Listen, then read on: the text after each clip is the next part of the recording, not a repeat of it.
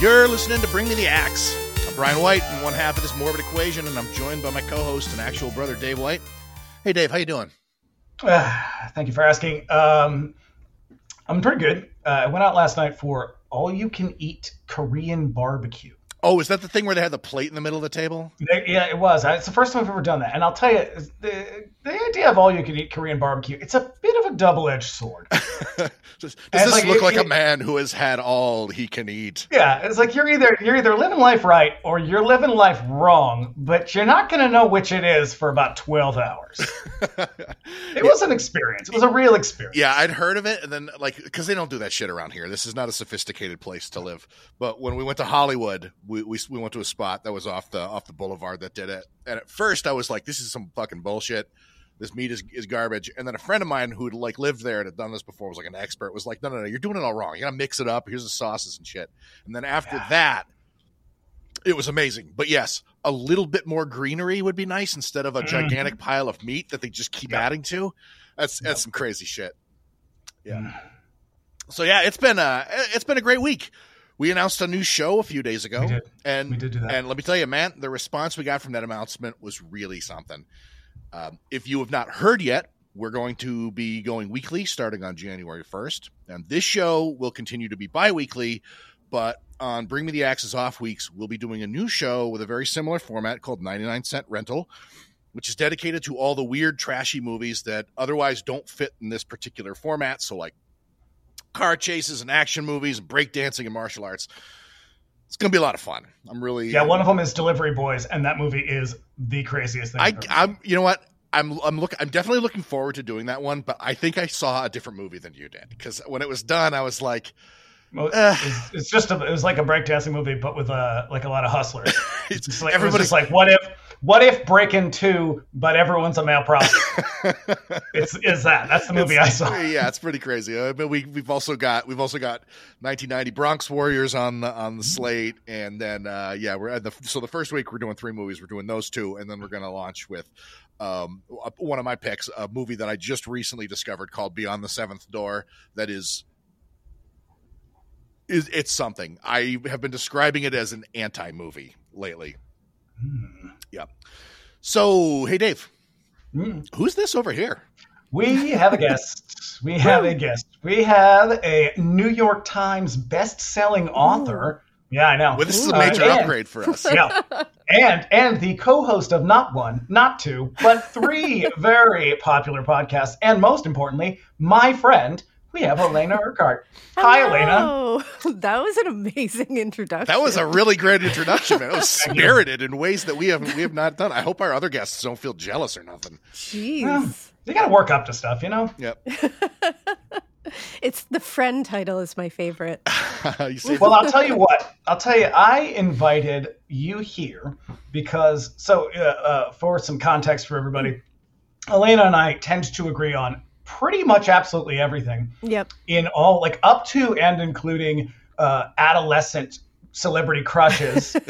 Shout out to Gary from Are You Afraid of the Dark? Hell yeah. It's the glasses. And but you know what? You know where we don't agree is Hellraiser. This is where we diverge. Well, here's the thing: is this is where we agree. Because I don't know what else we agree on, but I think that we can agree that on Hellraiser being a hell of a movie. Dave, we'll get into it, but yeah. I don't understand how I'm on an island. Yeah, it's weird. This better not be like Halloween 2018 all over again. God, fuck that movie. That was terrible. It'll be like a reverse of our Rob Zombie Halloween episode. After it was over, I was like, oh my God, I hope Heather didn't feel attacked throughout the entire thing. Oh no, I'm ready. Yeah. I'm ready for this. I know what I'm getting into. I know my feelings are very niche, so I've come. I feel like I'm the odd one out on this one because everybody fucking loves this movie, and I don't see it. I don't get it. Yeah. I don't understand where you're coming from. Yeah, you're definitely the odd. You're the odd one out here. That's okay. So we practically grew up in neighborhood video stores, and the steady diet of utter garbage that those shops provided us with continues unabated to this day. And there's no one else I enjoy chopping it up with more about trashy movies than Dave. Just before we get into it, here's a little housekeeping. If you want to keep up with us between episodes, you can also find us on Instagram at Bring the Axe Pod. And Dave's over there at That Queer Wolf. We're having a real good time over there. It's turned out to be a lot more fun than it would be. I kind of thought Instagram was going to be a real fucking labor, but it's kind of fun. It is. No, once it's you dog videos and it's gotten better. Yeah, for me, it's a shitload of cat videos and then people like raving about horror movies. So that's all you need, really. The algorithm gets me, but I really would like a little bit more control over it. So like every third video isn't Ghostface or Michael Myers like pole dancing or twerking, because I feel like I see like I got like an hour's worth of those like 30-second clips like every single day, and it's just I love that for you. But then again, the algorithm really does know me, so like what the fuck is that saying about me?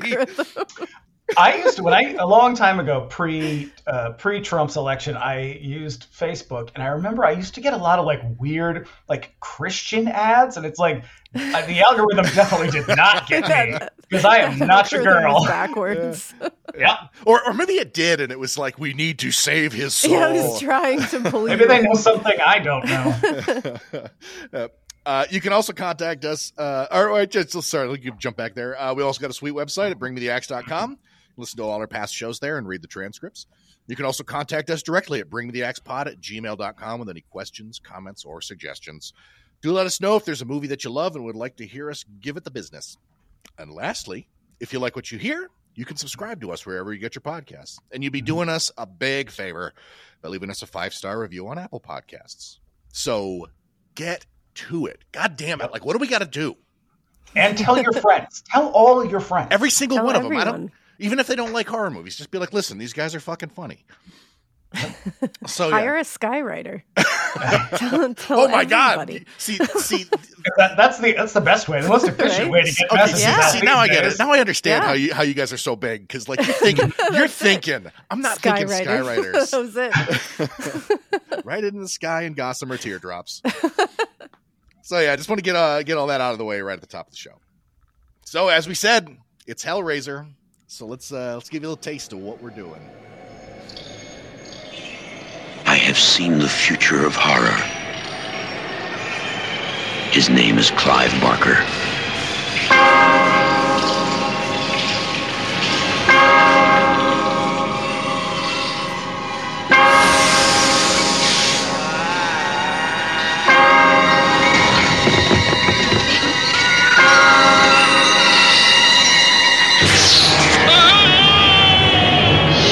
Hellraiser.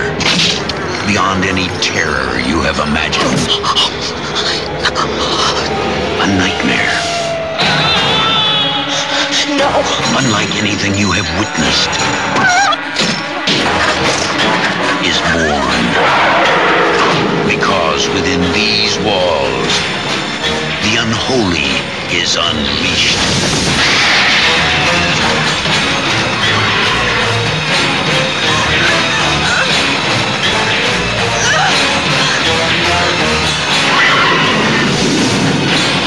Hellraiser, a film by Clive Barker. We'll tear your soul apart.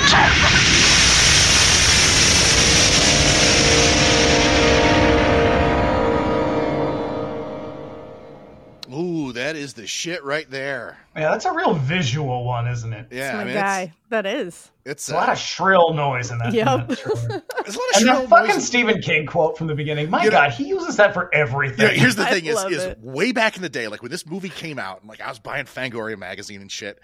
That kind of a pull quote just carried so much water for me. I'd be like, "Oh my God, if Stephen King's into him, then that." But then what I would learn in my adult years is Stephen King says that about everybody. You know, he hasn't said it about me. I want that. Can I be next? Probably. I'm sure. Yeah. Like, who's your agent? They got to right, know. let's go. Steven on the line. Yeah, that is that trailer really, really sells it. I wish Clive Barker actually was the future of horror. He's not. It turns out he's not, but it would have been a lot more interesting if he was. I would argue like that going into the 90s, I would definitely say that he had an outsized impact on like Yes. what came from it. I mean, at least until kind of Scream came along and was just like, no, we're doing slashers from now on, and everybody was like, yeah, sure. Absolutely. Yeah, but like you can keep your weird demon sex movies. That's what I love. I think that's one of the things, the demon sex, of course. But I love that this is like totally different. All right, I'm going to lay it out. I'm going to lay this out because my argument is this. Nothing's original. I've thought about this quite a lot because I was like, why don't I get this movie? I think I do get it. But my thing about this is I do think Clive Barker is very, very creative and very imaginative. I don't love his writing just because it's not really the style I'm that into. But I think, so first of all, I think this came out at a time where it's a very ugly time for society in general. The color palettes are fucking terrible. There's nothing nice to look at in this movie. Everything's dumpy and run down and shitty. And I don't think that's part of the movie. I think that's just the way everything looked in 1987. I argue there's one nice thing to look at. Okay. I think the biggest problem, I also think there's like weird structural problems with the narrative in general. Like there's a lot of continuity stuff. Mm-hmm. There's a lot of stuff that just doesn't make sense. And probably a lot of that is about editing. I will agree with you that this is a very, very, very clunky movie. Mm-hmm. It's definitely the product of a person who's never made a feature film before.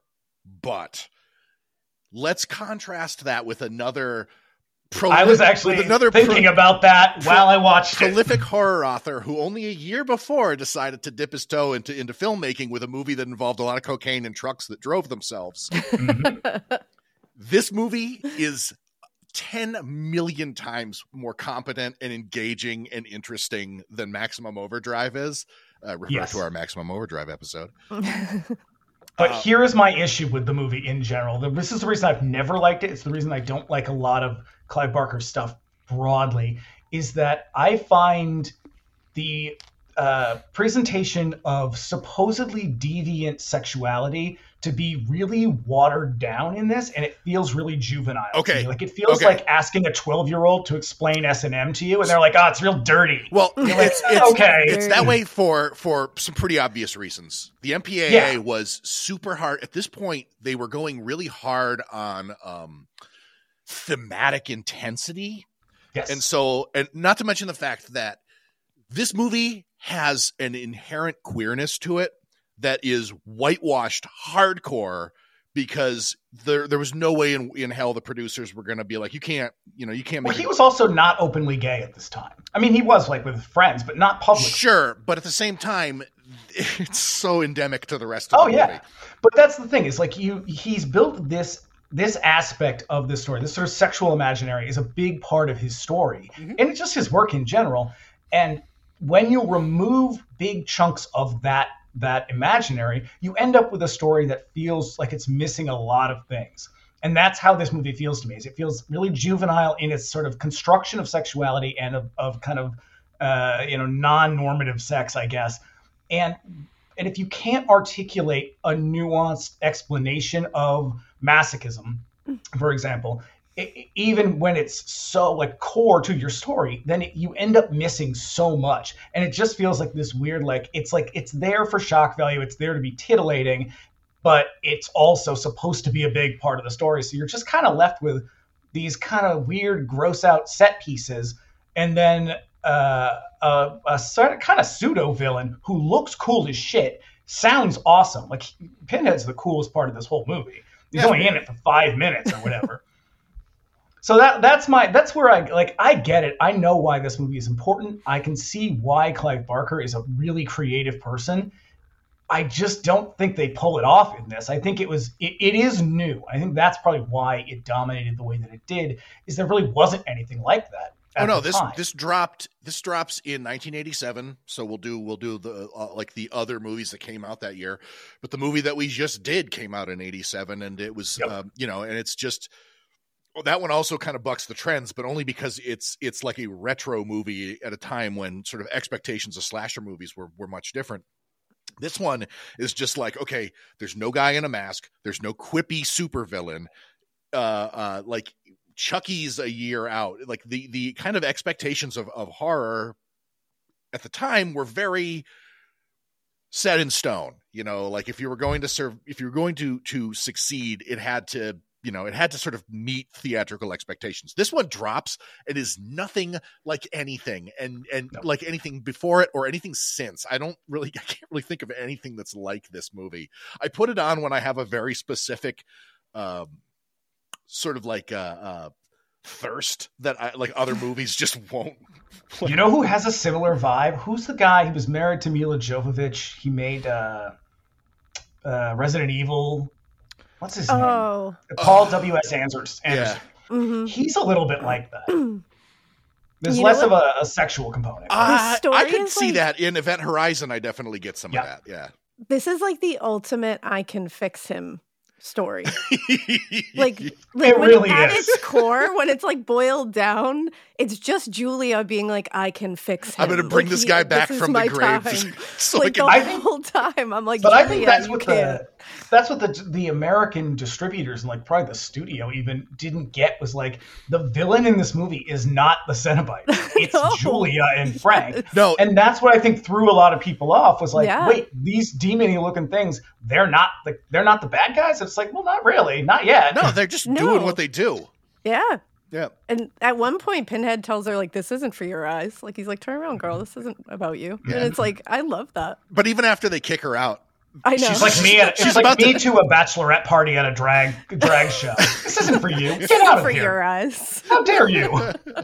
Yeah. So let's run down some facts here, because I got a shitload. I got a lot to talk about in this. Just even before we even get into the details of the movie. So other movies released that year. So this is 1987 again. Don't Panic, which I'm gonna mention every time we do something in 1987. Guess I fucking love that movie. Love that movie to death. Also, Blood Rage. See, our Blood Rage episode just came out. Don't love that movie. Turns out, not as big a fan as I thought it was. Yep. Also, Dario Argento's Opera. You know what? I think that's probably his last good movie. That's when Dario Argento lost it. Yeah. Well, I don't know. I Can't Sleep comes out, or Sleepless. That's the one with the needles in the eyes, right? Opera is the needles in the eyes one. Yeah. Yeah. Also, but let's get real filthy with this one. Ruggero Deodato's Body Count, which is so bad. It's one of the worst fucking movies I've ever seen. And then lastly, rounding it out, Delirium, Le Foto di Gioia. And I'll tell you what, that movie, not good at all. Wow, so 87 was killing it. Yeah, well, I'm telling you, that's why I'm like, it's ugly, and it's a shitty time to be alive. Weirdly, though, this is about the time, I think, when my memory kind of kicks in. Like, it's right around the time when I start to be like an active participant in the world, which is why... Kind of. It's why this movie made such an impression, because it is visually very stunning, especially if you're a child. Yeah. It really did stick with you. So the director, as we've said, is Clive Barker. He's one of the freshest voices of 80s horror. Starting apart from spawning the Hellraiser series, he's best known for his short story collections, The Books of Blood, and several extremely dark fantasy series. For one of my money, he's one of the most original, just horror fiction writers of all time. And probably, I don't think I've read anything of his. I tried to read, is it called Cold Heart Canyon? Yes. I tried to read that one. I thought it was a little bit boring. Definitely not the one to start with. Those Books of Blood, I think there's 5 or 6 of them. Maybe, I mean, there might even be 7 at this point, but it's just short story collections, and they're all wicked good. But eventually, like, he does the Hellbound Heart, which is what this is adapted from, but he wrote that with fully intending to adapt it to a film. It was like he wrote it with an agenda. But like eventually after this, and I think Nightbreed, he kind of goes back to being like an author, and he wrote Weave World, which is really good. He wrote The Great and Secret Show, which is my personal favorite. And it all sort of it all kind of like, this was like a launch pad for everything else that he's going to do, which is kind of like this idea that like there is a secret world hidden beneath this one, and it is fucked up. And it's like one of my favorite horror movie tropes of all time.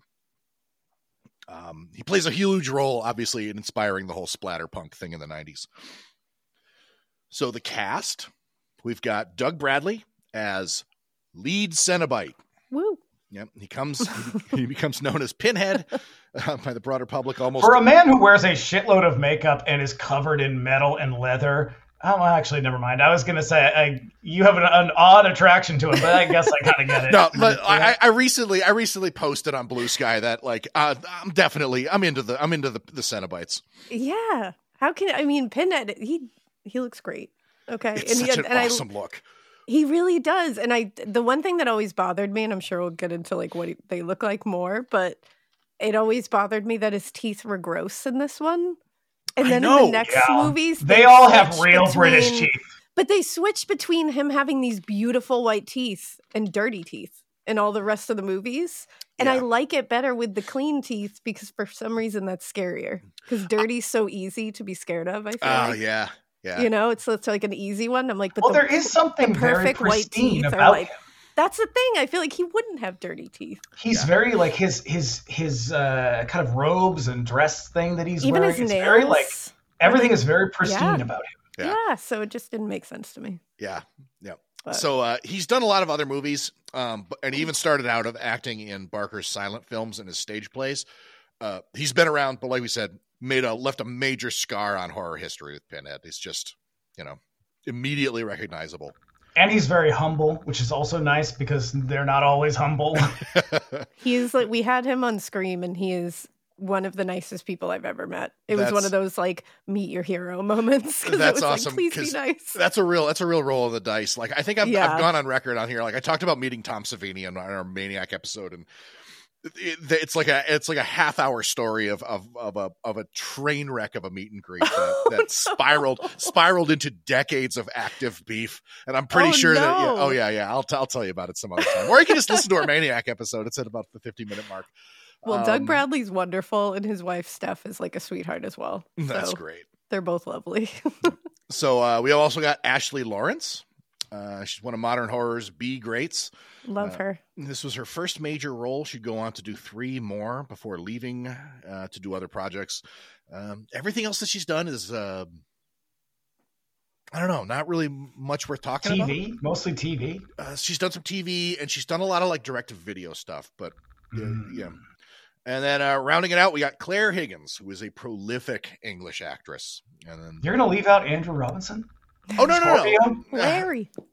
Yeah, no. I mean, because I only do 3, and I might as well talk about the majors. But yeah, Andrew Robinson is in the Scorpio from Dirty Harry. I only know him as Scorpio. That's the only other thing I've ever seen him in. He's also the haircut obsessed military guy in Child's Play 3. Oh wow. Mm-hmm. Yeah. This is a deep cut. No, I know. I just watched it recently, and I was like, oh shit, yeah. Like, wait a Andrew second. Robinson. But yeah, prolific English actress, that Claire Higgins. This and the sequel are among a short list of horror movies that she's done. Apparently, she's never seen either of them because she does not care for horror movies. But yeah, her filmography is stuff that I'm sure is very relevant to people in England. But yeah, she's the only one that really had like a big career outside of these. Yeah. It's a pretty small cast, so yeah. Yeah, it really is. Yeah. So, some taglines for the movie. Oh, man. Yeah. Demon to some, angel to others. I love that one. That's the real one. Yep, Mm-hmm. yep. It will tear your soul apart. Also the real one. Yep. And there's the one that's, there are no limits. Mm-hmm. The limit And then here's another one. We have such sights to show you. This is all dialogue from the movie. But here's the sights to show you one is from the reissue. It's from the Arrow reissue. Oh, gotcha. The sights to show you line is the one that I was like, I bet you do. Yeah. But here's the one. Here's my personal favorite. Let's go. Get it. Satan's done waiting. Hell yeah. That cannot be real. That one cannot be real. It's as far as the IMDb is concerned, that is a real one. I have never seen that anywhere. It's also goofy as shit. There's no way they put that on this movie. That's magnificent. Pure 1987. I love it. Satan's done waiting. I'm gonna get a t-shirt that says that. Right? Yeah, that's going straight on our merch. I love that. Yeah. So this movie was made on $1 million, which was pretty small even by 1987 standards, and man, does it look like it at times. Well, it's also distributed by New World, isn't it? Yeah. So that's not surprising at all. Yep. They started out with a budget of less than $1 million, about $900,000, and then when they ran out of money, They supplied another 100,000 to finish. But it pretty much made that back in the first week. Yeah. Oh yeah. This movie made like in its initial theatrical run, it made like $20 million. I was going to say that's what I thought. That's before like it hit video and before like there was merchandising and shit. So like, and that's $1987. Worth it. I mean, today that's like I don't even know how much. That's billions. Yeah. So yeah. Adapted. Don't you want to hear some good reviews for this one? Some contemporary reviews. Oh, I've got one. So let's save it for that one because I've got Ebert's. I got a quote from Ebert's review Ebert's review that I take particular umbrage with. The half-star review. Yeah, I actually agree with a lot of the reviews. So this is adapted from The Hellbound Heart. I recommend it. It's a fucking great book. It's better than the movie, but as most novels are.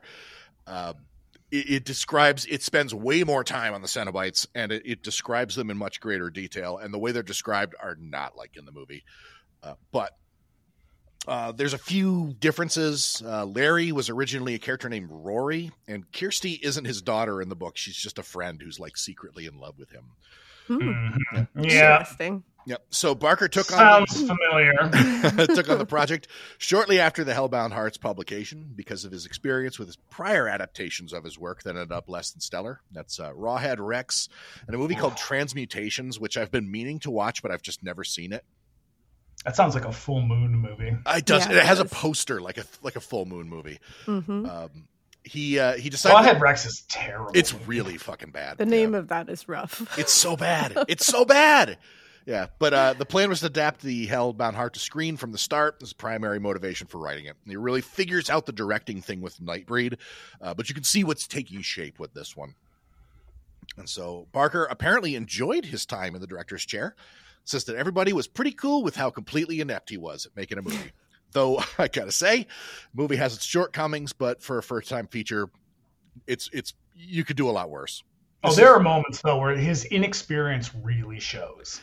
There's a part of the thing that really bothers me about the movie is how obviously the house is really, really small. In spite of the fact that everybody's like, "Oh my God, this house is so big," like they reuse like shots over and over and like camera positions because it's pretty clear that like it was the only place in any given room to put the camera.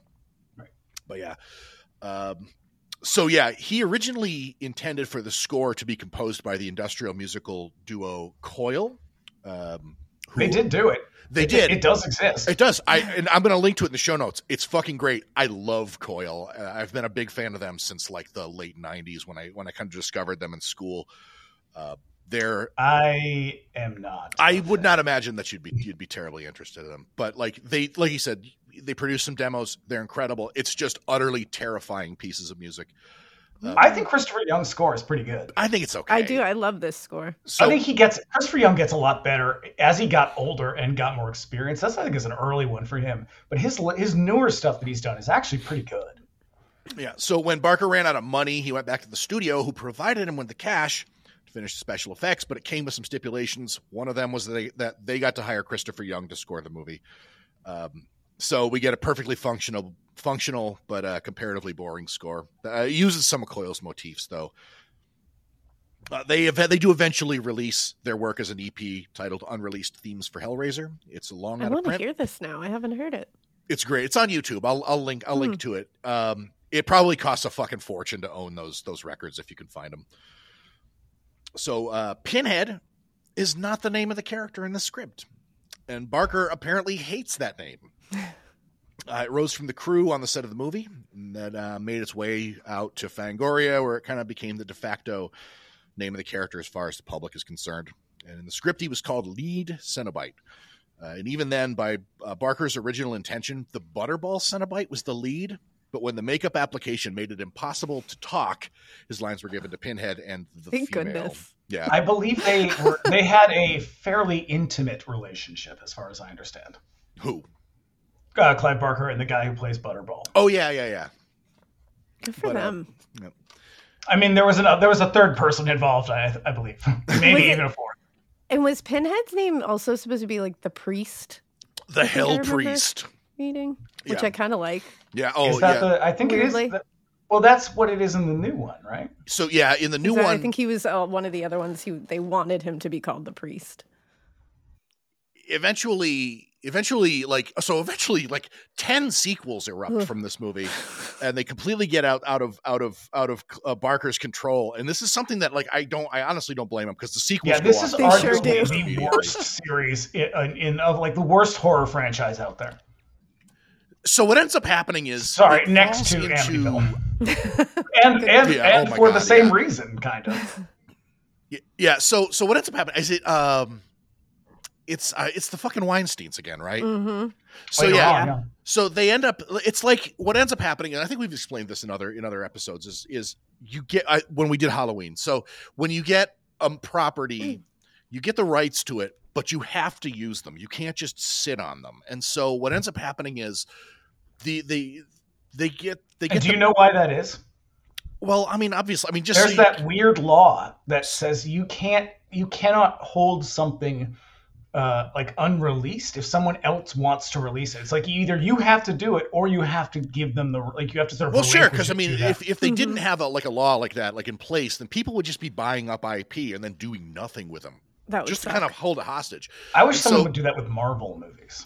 Me too. So what ends up happening is they don't really get any good ideas, but they don't want the rights to revert to whoever used to have them or to go up to auction or anything like that. So they keep what they do is they keep taking in scripts for other movies and go, oh, this is really good, but what if we put Pinhead in there? Mm-hmm. And then some producer goes, awesome, let's do it. And so you get Hellraiser. You get 9 Lawnmower Mans, essentially. They are basically outrageous at points. Some of them are just unfucking. Why not in space? There's that one sequel. I think it was the very first one that doesn't have Doug Bradley in it as Pinhead. I've never seen it. I can't remember what it's called. Watch it. But it has. But the guy that they do get, there's all these photos of him floating around, and I swear to God, and I'm being totally honest about this. I used to think that it was an SNL spoof of Hellraiser. Yes. With Bobby Moynihan. Wild. As Pinhead. He looks wild. Bad. Bobby Moynihan is a larger man, is he not?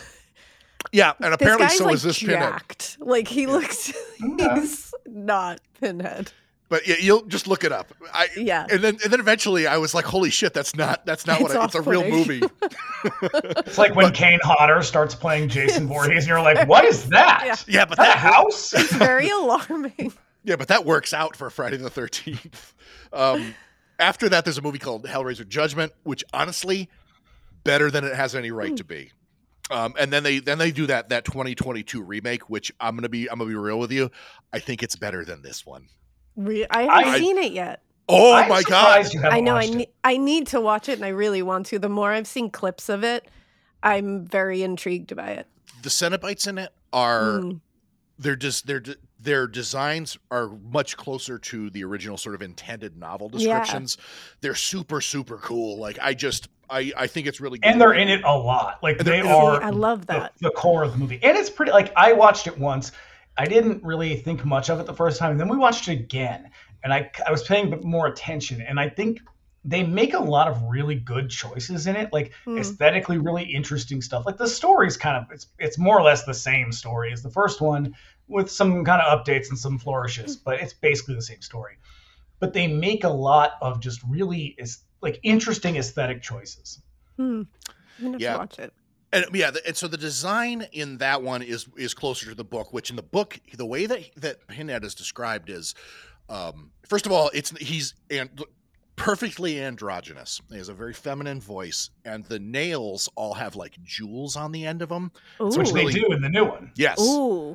So Pinhead is played by a woman in the new one, and it's all like they're pins still, but they have like these kind of like pearls or crystals on the end. That, it's like really cool looking. I love that idea. Yep. That's So really cool. Yeah, the series immediately spawned an entire empire of merch and appendant stories. Following the Hellbound Heart, Barker moves on to broader work. But Marvel picks up the IP, passed it on to their adult imprint Epic, where some seriously dark shorts were produced by people like Mike Mignola of Hellboy, and Neil Gaiman did some, and also Lana Wachowski. I read some of them tonight. Like I downloaded them. They're nasty. In a really in a way that was really particular to independent comics of the late 80s. It's fucking great. So Roger Ebert hated this movie. Now, This to be review. fair, Roger Ebert hated most horror movies. Yeah, he Yeah. This from the man who wrote the sequel to Valley of the Dolls. Yeah. Yep. One of the worst movies ever made. Yep. Yeah. But it's got that line in it. This is my happening. And it freaks me out. That's true. So yeah, he ranked it half a star. And he describes it as a movie without wit, style, or reason. And the true horror is that actors were made to portray and technicians to realize the bankruptcy of imagination, which is categorically, objectively false. Damn, girl. Yeah. I disagree with that one. Yeah. I think he is very much wrong in that. It is extremely imaginative. It's just not that well executed. Yeah. Yeah. And that's the thing is agree on what, that. like, while I think personally, like this, I wouldn't even place this in a top 10 for me, but I do enjoy it a great deal. But it's the sort of broader implications of the story that I really kind of hook into. Like there's an entire world happening behind the scenes in this movie that and I'm not alone on this. Other people just ran wild with this story, and most of it for bad, but there's some really good stuff. And then there's some really unofficial shit that kind of came out of it. Like there's a Swedish role-playing game called Cult that I'm a tremendous fan of that mines very deeply of this material and turns out one of the greatest horror role-playing game scenarios I've ever seen. It's unbelievably dark and extremely nasty. And if we ever do a Patreon, I'll fucking run it for subscribers because it's the shit. But there's that's I think that's the part of this movie that I really like the most, is that there's so much fucking room for your own imagination to kind of run wild in if you sort of allow it to, because I can understand why a lot of people would be turned off to it, because it's a fucking nasty movie. But I think that's why critically it does much better in the UK than it does here, at least critically. And I think it's because American audiences were so attuned to Freddy and Jason and all of this sort of not Leatherface so much, but the slasher stuff. And when you get this, it's who the villains are is a little bit ambiguous. Mm-hmm. The sort of sexual component of it is very different than it would be in the US. Oh yeah, it has the movie's sexuality is probably the thing that sort of interests people, but definitely revolts American viewers. As hard as it does, because it's pretty frank in that manner. But that's what I'm saying is I don't think it is. I think it's too watered down to the point, and that's because of censors and editing. But because I think the sex scenes in this were originally very explicit. They were. And they had to cut most of them, and they were you can do one or the other, and he's like, oh, fine, I'll do this one or whatever. But it doesn't. You don't see. I don't know. Maybe it just was the era. There was never going to be an opportunity to have that. More nuanced or more adult presentation of sort of non-normative sex or whatever. I think it was always going to be treated with this in the sort of Reagan and Bush era, it was always going to be this kind of conservative sort of titillating, it's so naughty, but and that way of presenting sex it's so fucking boring. That I think that's what really throws me is you have an interesting story here. You're just not really able to tell. You have to take it there. Well, it would definitely take a few more, a couple decades to get to a spot where expectations were a little bit more permissive. Take it where it needs to go. But what Brian was saying about how you love how there's a whole world beyond this that you can taste a little bit in this movie. Yeah. And that's what I loved about this is the whole Cenobite world and the whole idea of that whole thing. I wanted, as soon as I saw this movie, I was I want to know everything about that world. I want to know, bring me into that world. I need to see it from beginning to end. Show me every corner. Because otherwise it's a weird relationship drama that ends badly. Yeah, and they definitely, they give you that. Would do that. And they give you that in part 2. Gave you a little bit more, but yeah. They need to give me more, though. I was I need more. Yeah. Maybe that's what I want. Maybe I just want more Cenobites, and I don't get it. And they are the most. I don't give a shit about these other people. Mm-hmm. They're all kind of awful. It's true. Yeah. No, but also this movie kind of lands in a weird part of British culture that is very unique to England that America never ever had anything even really close to. So, well, because it has a very kind of like a Derek Jarman, very like sex forward aesthetic, and he does try to do that in this, and it goes badly every time. But I mean, even beyond that, so like obviously, like he was spending a lot of time in like industrial music clubs and like BDSM clubs, and so there's this really fascinating like sort of convergence of cultures that's happening in England at the time that produced like throbbing gristle and psychic television and coil. You know, like there's a very obvious reason why he was familiar with coil in the first place, but also fetish culture is also really a big part of that as well. But also, I think you do get that in the US, not till the 90s. And I think it's once the sort of new queer cinema kicks off, then you start to see like the new queer cinema and like the indie film scene, when those kind of converge, you start to see that more kind of deviant, for lack of a better term, sexuality being included, but it doesn't ever make it to the mainstream like this. Yeah, but like, I mean, really, but the part that I find most interesting is also there is a really, really heavy occult influence on it. And it's the same sort of convergence that gave us like Grant Morrison and Alan Moore and like all of these guys, including those musicians and these filmmakers, are all sort of like feasting off of like the writing of Austin Spare and Aleister Crowley. Well, especially Grant Morrison now. Like if you look at who Grant Morrison is now, like, you know, in terms of gender and sexuality, like it's very, very forward thinking. And I think maybe Germany too, you'd see a little bit of that. Like there's a lot, I keep thinking of like that movie Killer Condom, which despite its really stupid name and its really stupid premise, it's actually a really fascinating movie that I'm very surprised got made when it did. Yeah.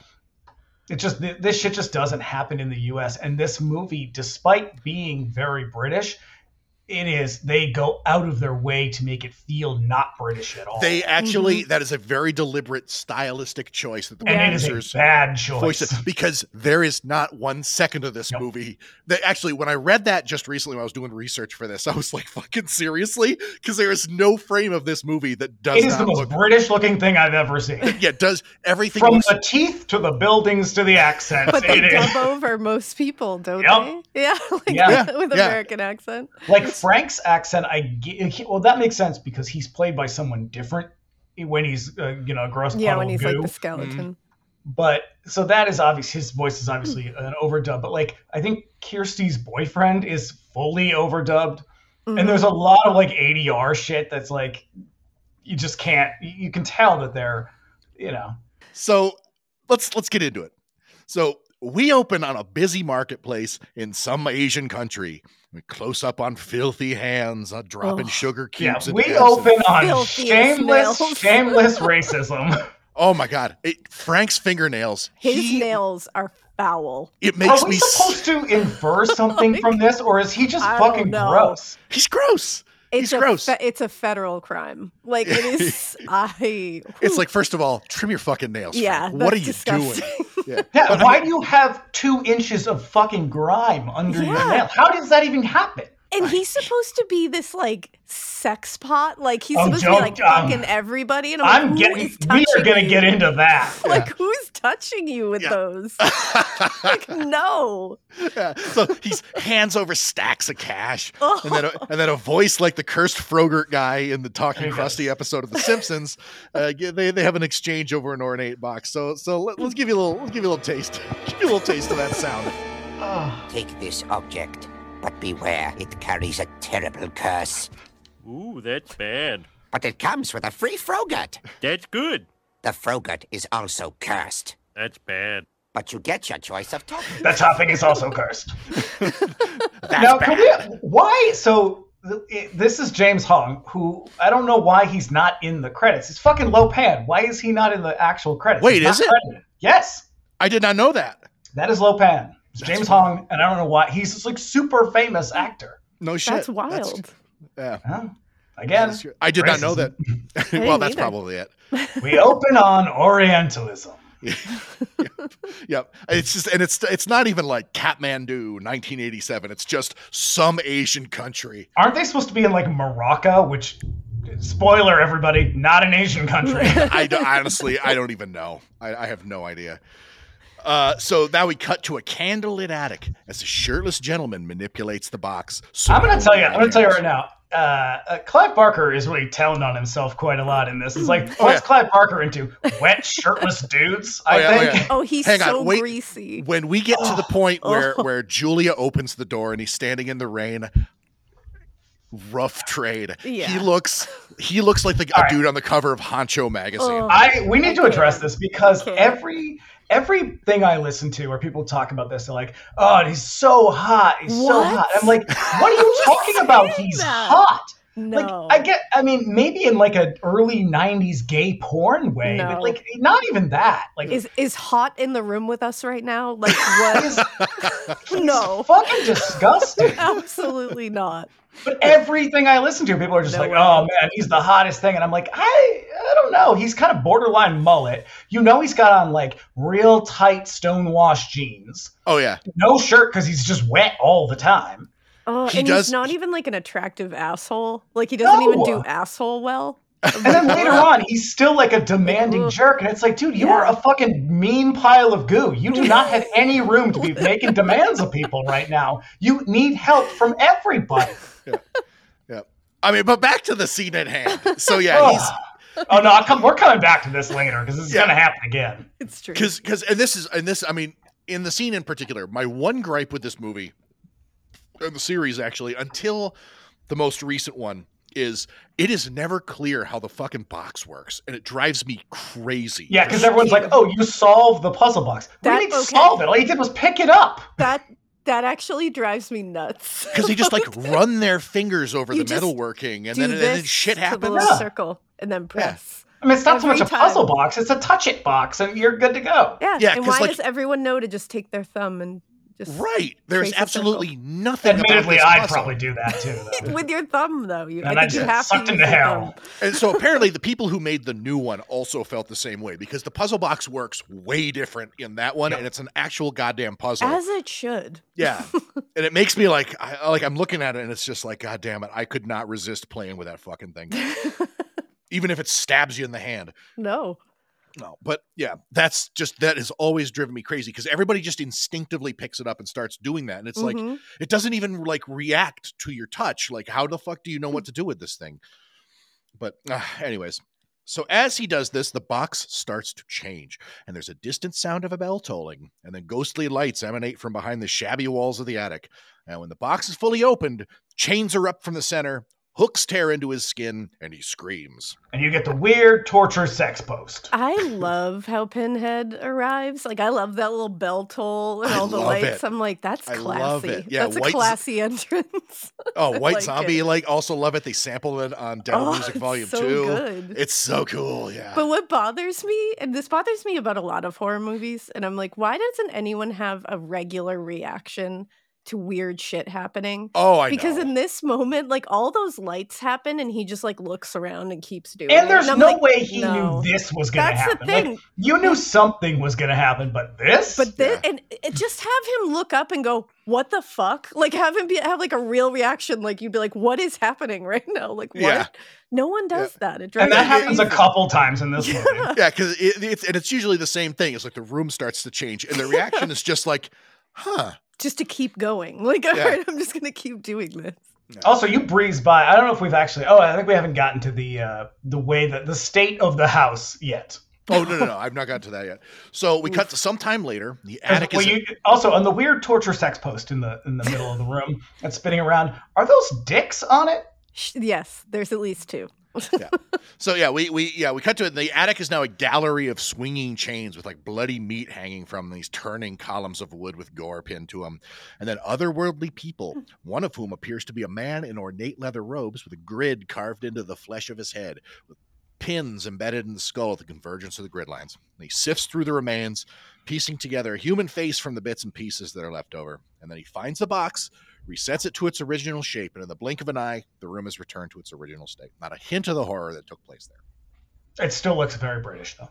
Did you notice, too, and this just might be me because I pay a lot of attention to Pinhead when he's on screen, but I love this little detail that they did where they made, like, his skin is, like, alabaster white all the way down, but then when it gets to his fingertips, it, like, turns fleshy reddish color. Yeah, so I think it's actually a like detail. that. It's a detail from the book that's not really It's not really executed in the movie because there's just no room for exposition like that. Mhm. But it's the color of their skin being all sort of like white and ashy is because they are decorated with like ash. Ah, okay. And so yeah, it's not that their skin is actually that color. It's just that they have been like powdered Covered with in like charred ash. remains and stuff. Yeah. I kind of love the like little balayage down to the end of the fingertips. The Who gloves did the makeup for this? Whose design is it? Because it's not Tom Savini. No, it's Bob. Is it a Bob Keane? Does that? I sound think you're right? right. I think right. it is Bob Keane. So yeah, he goes on to do like fucking awesome shit. Also, he worked on like Star Wars and some Muppet stuff. Like he's got a really crazy like awesome career. Imagine having Hellraiser and the Muppets. Yeah, on we your just did resume. Like, we just did the that's Muppet an Show, awesome one. and now I'm going over to do this one with That'd be a amazing. chains and a sex dungeon. Hey man, a job's a job. Yeah. So enter Larry and Julia. And the house is the childhood home of Larry and his brother Frank, who we come to learn is the guy who was just torn to pieces by the Cenobites. Now look, between the fucking disgusting state of this house Oh. and his nails, not hot. No, thank you. Like, Oh, it's what is vile. hot about this guy? It's absolutely vile. And I got to know what Julia sees in him because she is like immediately taken by him. Immediately. She throws her vows to the wind upon seeing this guy for the first time. Yeah. So the place is the place is a mess. It was supposed to be empty, but Frank was clearly been living there. And we also learned that Frank is a man with a checkered past. So this is one of the can reasons say. why it feels so British in this set design specifically, is that it's a bizarre mix. I guess maybe not that bizarre. This mix of Christian iconography and I guess again Orientalism, for lack of a more specific term. Is like there's a lot of like kind of East Asian statues and all this, but there's tons of like Christ imagery. Yeah, so that's a Barker touch. So apparently, like a lot of his sort of inspiration for the Cenobites and just sort of like the mysticism of the movie in general is that kind of like Opus Dei, mortification of the flesh, like Roman Catholicism, sort of like suffering and pain means penitence kind of thing. And so this movie is stuffed with that shit. Even we even get a jump scare Jesus later on. Yep. But yeah, like that's Oh, you mean my new band, Jump Scare Jesus? Oh yeah. That is a great band name. Yeah. So as ridiculous as it may seem, the producers, the movie wanted to downplay the Englishness of it. So just about everyone, with the exception of Claire Higgins, for some fucking reason, Andrew Robinson and Ashley Lawrence are dubbed by American voice actors. It's because she's like a good supervillain with that accent. I feel that's got to be it. Like Yeah. they gave her the English. They were like, she's the bad lady, so we're going to give her the villain voice. I think It she just also works. was kind of an established actor too. This So was they like probably her. had less leeway. This was with like her. Yeah, maybe this was like really early on in her career. Like this was not her first, but it was definitely one of the first. And the way she is styled in this movie, she's really good in this. She is But 1987 her hair- personified. My Yeah. God, it's like this era when like everybody looks like Melanie Griffith in Working Girl, fucking shoulder pads and a neutral color palette. It's Dude, awful. Kitten heel. She's got shoulder pads on shoulder pads on shoulder pads in Hell this. yeah. And the more evil she gets in the movie, like the more severe that like Yes. hair and makeup gets. The It's hair. super crazy. Gets This like, is why I can't. This movie, Ooh. everything is so fucking ugly I in love this it. movie. That's Well, it's kind of like how we do this. Whenever we do like a movie in the 80s, which is like all of our movies, we always point out that like the kind of like retro wave, everything is purple and green and like peach colored. Like that's not the 1980s. No. Like the 1980s was like wood paneling and real ugly. brown carpets and shit. Like this is the 1980s. And every woman dressed like Julia. Yes. And I love that that's like her hot outfit, like her hot girl shit when she goes to like a bar to pick up men to Oh, kill. and that bar. She dresses in a full pantsuit every time. I'm like, and hell she's got yeah, girl. she's got those massive star earrings that she Yes, wears. Yeah. huge star earring and the big sunglasses, the hair up to here. I was like, Yeah. this So is- neither of you are making your case for me. No. But the thing is that this very clearly communicates to all the all the guys around her, like this lady is here to fuck. yeah, Yeah, she's a real absolutely. bitch, though. She's a real gal. serious bitch. She is. So Look at this bitch. This Frankie bitch. she is. Felesque. This Johnny Hammersticks. That shit never gets not old. be funny. It's No never way. Not going to be funny. No way. Not my chair, not my problem. The amount of times I quote that per day. It's Uh, outrageous. Now, I know I'm with my people when somebody goes, no way, no way. No way. Not my chair, not my I problem. say not my chair, not my problem at least once a day. It's this Mr. Balloon Hands. It's a balloon.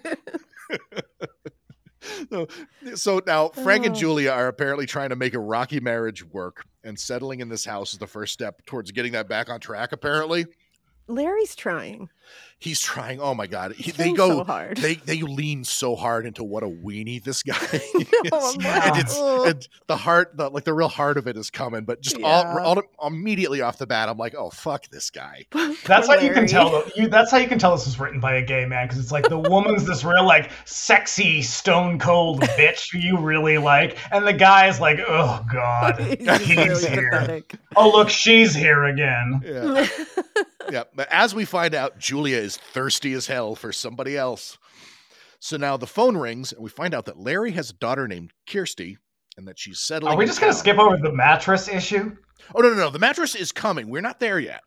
The mattress takes up a quarter of this movie. Fucking Sure right! Moving the mattress. Holy Sure shit! does. So when I watched it, It this is a time- short story unto itself. It Okay, really let's is. let's save it, because my God, that for some reason, whenever I remember this movie, the mattress scene seems to occupy like a third of the running time. Feels There's like it does. 30 minutes of them trying to push a mattress up the stairs, and then like 5 minutes of Pinhead, and the rest is just like A blur. goo and I don't know. But yeah, so she's got a daughter named Kirsty. She's settling in town. Back at Frank's room, Julia leafs through some photos of Frank fucking his way around the world. And then she Okay, we need to stop for a minute on these This photos just because sets her off. Why? I love that. why is everyone so it's Frank with a bunch of different women. The women are all nude. Frank is fully clothed in Fully all clothed. jeans and a shirt in Those every. fucking jeans. Yep. And Yeah, but I it's It's love because that he's this, so hot. this treasure trove of like bootleg porn that she finds like Yeah. sets her on Mhm. like just a fantasizing about Frank trip. And I was like, what Yep. about this filthy ass mattress on the floor? Oh with my God, bugs it's everywhere? yellow. This and, yeah. guy who And has just, like- sex with his jeans on. Yes, like what about that just got you like, oh, remember that time in my life? Like you should be erasing that. Like it should be like Men in Black, like mind eraser style. Just Never like, think no. about that again. Yeah, like Those are the leafing good old through them- days for her. Yeah, leafing through them to find out if there's one of her that she needs to delete. And you Yeah. know that's Also- what she was doing. Who's taking these pictures? I was He's gonna in ask the that. pictures with a woman. Who else is there? Yep. I was wondering as well. Don't ask these questions. Yeah. don't Fellow worry about it. hedonists. Yep. So she finds one rather artful shot of him relaxing with some lady. She tears away the face of the woman. So with a Nothing couple weird about that. Nope. No. A couple moving, thus begins the longest struggle to move a mattress that I've ever seen. It And is it like it is doesn't made of move very pure far. granite. And here's the thing is, the scene is not very long. It just feels really long, and I don't know why that is. And they hired the worst movers for this. Oh Yeah. my God. The mover, the These guy, fucking dirtbags. he's like, hey, let's Truly. take 5 fellas. And the guy turns to the lady and goes, hey, you got any beer? It's like, fuck you, man. Yeah. Like, go, I don't care what you do on your thing. Just get the This mattress is a woman who upstairs. just put her cigarette out on the floor in the living room. Do you think she's Oh, going to get you a beer? Holy shit. The spite of that scene is amazing. I was shook by that. Yeah, get it yourself, bitch. Oh, yeah. But then eventually, like, Larry's like, well, I guess I'm going to get it. Same comes thing. in, comes in, throws an entire 6-pack at these guys. It's like the last thing these dicks need is beer. Yeah, you're not even slightly up those stairs. Nope. I'd be like, you get all the way up there, you can have a beer. Well, they can't. They're lugging a 1,000-pound mattress. They need Apparently. 4 more guys. Yeah, I have moved some awkward furniture in my time. Let me tell you, it does not take this long. No. They are giving the working class a bad name. Yeah. So now Kirsty makes her entrance into the house, having to deal with these shitty movers, while Julia stares at a picture of Frank. And then, also she notices all of like the Catholic icons. It's like a shitload of like this huge collection of just like big statues of saints and shit. And so this is some of that shit that just doesn't make sense. It's like, are you going to explain why this is here? Because if not, you should probably take it out. I'll grant you that, because it does seem just kind of like rootless style. Like there's nothing else in the movie that really kind of like, and it's very provocative imagery. So it's like it's not just decor. Like it either has to be there for a purpose or not. I can give you that. Yeah, just from my personal like understanding of my knowledge of like this story and sort of the kind of scene that it came from, like it makes sense to me, but that I'm like one person out of millions of people who've seen this movie. It doesn't compute. But it is definitely. I think that's where his inexperience shows, though. Is like he's trying to do too much. Give it a purpose. If you give it a purpose, it would be part phenomenal. of the mysticism in the movie that just is never explained, and so like without it, it's just I don't know. It's just a meaningless detail. Because one of my favorite things in the third movie is when he goes into the church and he does that like the Christ I am pose. the way. I die at that every time. Yeah. So it's like that stuff works if you can. You have to make it work, though. It can't just be there for, just be like, ooh, look at that, religion. Yeah. Yep. So now we cut to a flashback of Julia answering the door at some point. Real in the sexy past. moment. And there stands Frank. And you can she tell. She has her mullet. Yes, she does, because her hair's longer. And she's a little younger. And this is the most softcore, gross sex I've ever seen. It's super. Yeah. It's like he may as well have a pizza in his hand. Really? He's just fucking soaking wet. His mullet is all wet. Oh, he's so foul. He's like honestly repugnant to me. I can't. I don't do it at all. His Cavaricis are all wet. So is his Izod shirt. His white linen Izod shirt is soaked through. Yep. It turns sexy. And so you guys she's like wearing a very strange negligee as well that has like bows on it and has bows on here, so it makes it even weirder. And then he like cuts the strap with the fucking knife. Yeah, so like apparently they like shot scenes of him like spanking her and shit. And the MPAA was like, no, that's not going in the movie. They were like switchblade or spanking. You'll get one.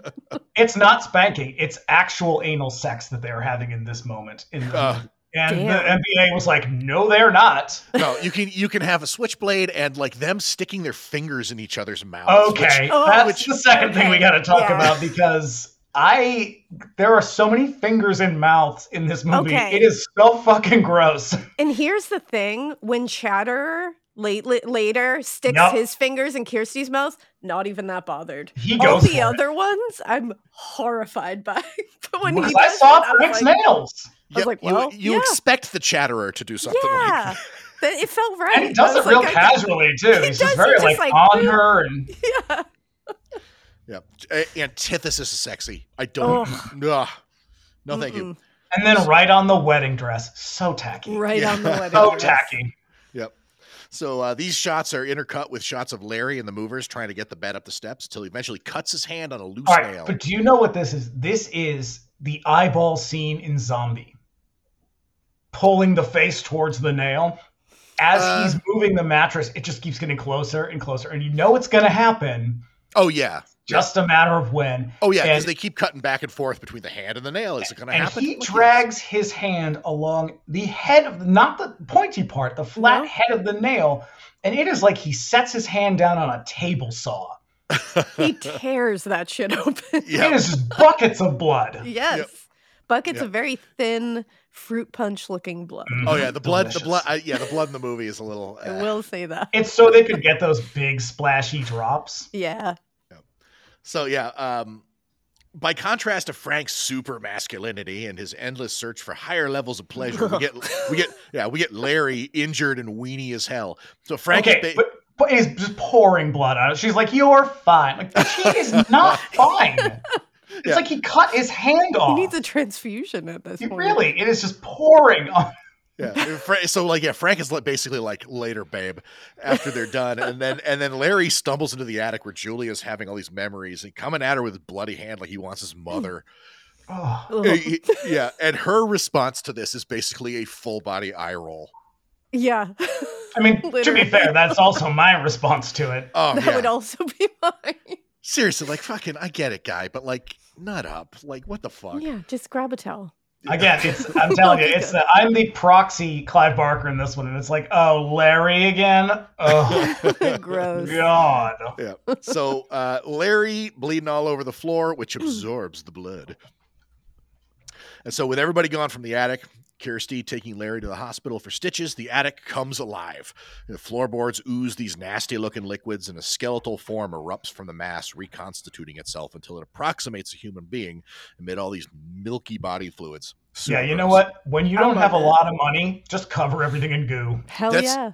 Yeah, like I just recently watched these Hong Kong horror movies, The Boxer's Omen and the Seventh Curse, and those movies make use of like nasty, grody, milky body fluids instead of blood. And for some reason, so much more disgusting. Like I gag watching. I mean, that it stuff. is why the thing worse. works the way that it does. Yeah. Like, that movie would look dumb as shit if they weren't just like, I don't know, cover it in grime and goo. Yeah, Body fluids that aren't blood are yeah, way grosser. yeah, super nasty, Way grosser. way grosser. So later on at a dinner party, Julia is looking bored as hell amongst all these dorky white people bitching about Oh, doctors. you mean the Great American Dinner Party where they practice the Great American tradition of the Night of the Paper Hat? And here's my question. Here's my revelation, everybody. Is Hellraiser a Christmas movie? You know what? Yes. Because the Night of the Paper Hat is a Christmas tradition, is it not? Mm-hmm. I have never heard of it prior to this movie. I think it is. It's when you put on the dumb paper hat and you open your Christmas cracker. It's like a holiday thing. Oh, Jesus. So is this then a Christmas movie? Uh-oh. You know what? Looks like it is. I'm going to give it to you. Yeah. I just made a list of Christmas movies today, and there are not a lot of good ones. Add Hellraiser Or to it. Christmas horror. There's lots of good Christmas movies. They're all on the Hallmark Channel. Never I heard love of the it. Hallmark Channel. Oh, that's not true.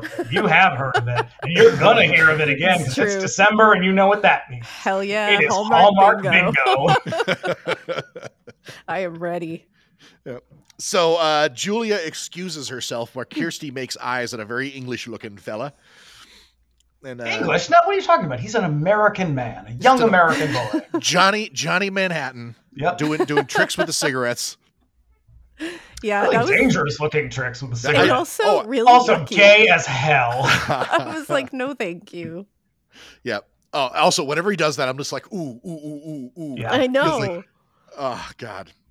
But yeah, Julia, hearing sounds from the attic, goes to investigate and is horrified to find the living remains of Frank, but it takes Yeah, but not horrified enough. Yeah.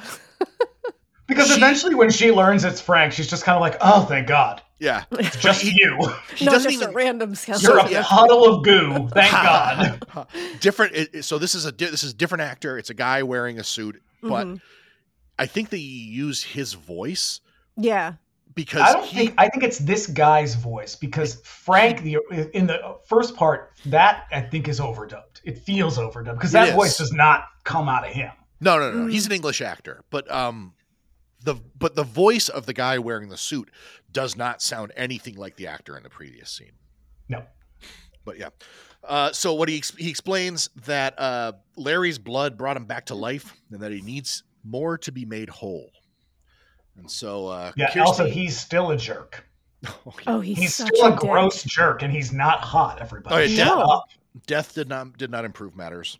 No. And usually, like, having a skeleton element to it can make a guy hotter.